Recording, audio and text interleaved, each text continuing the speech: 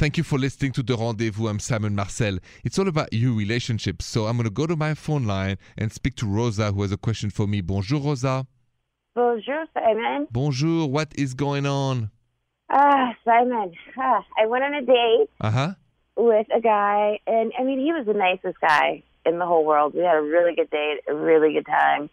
And I guess the question is just, I was kind of bored out of my mind. He was a really nice guy, but I don't think that he would ever tell me no.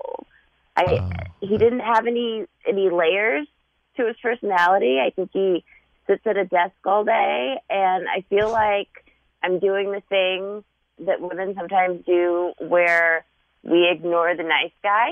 And I don't know, do I need to go back and try to explore the possibility of that it's me and not him? Okay, so I say you should, because you realize you called me because you wonder, am I being too hard? Am I ignoring a nice guy? Listen, I think it's worth another date. It's worth giving him a chance. A second dinner, a second coffee or drink. You got nothing to lose to do it. On the second date, he might get, more interesting and not such a yes man. So can you give him a second chance?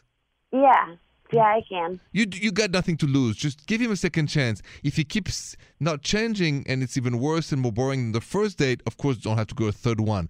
But some men are so shy on the first date that we become yes men just so that we think you're going to say, you're going to like us. That's why. So I'm just defending him a little bit because I want you to give him a chance. Okay. All right? Okay. All right. I hope he reveals himself as a great guy. If he doesn't, it's okay. You'll find somebody else then. All right. Thank you so much. Anytime. Good luck to you and have a good night. Thank you. Nice guys always get a bad rap. So let's talk about that next. Why?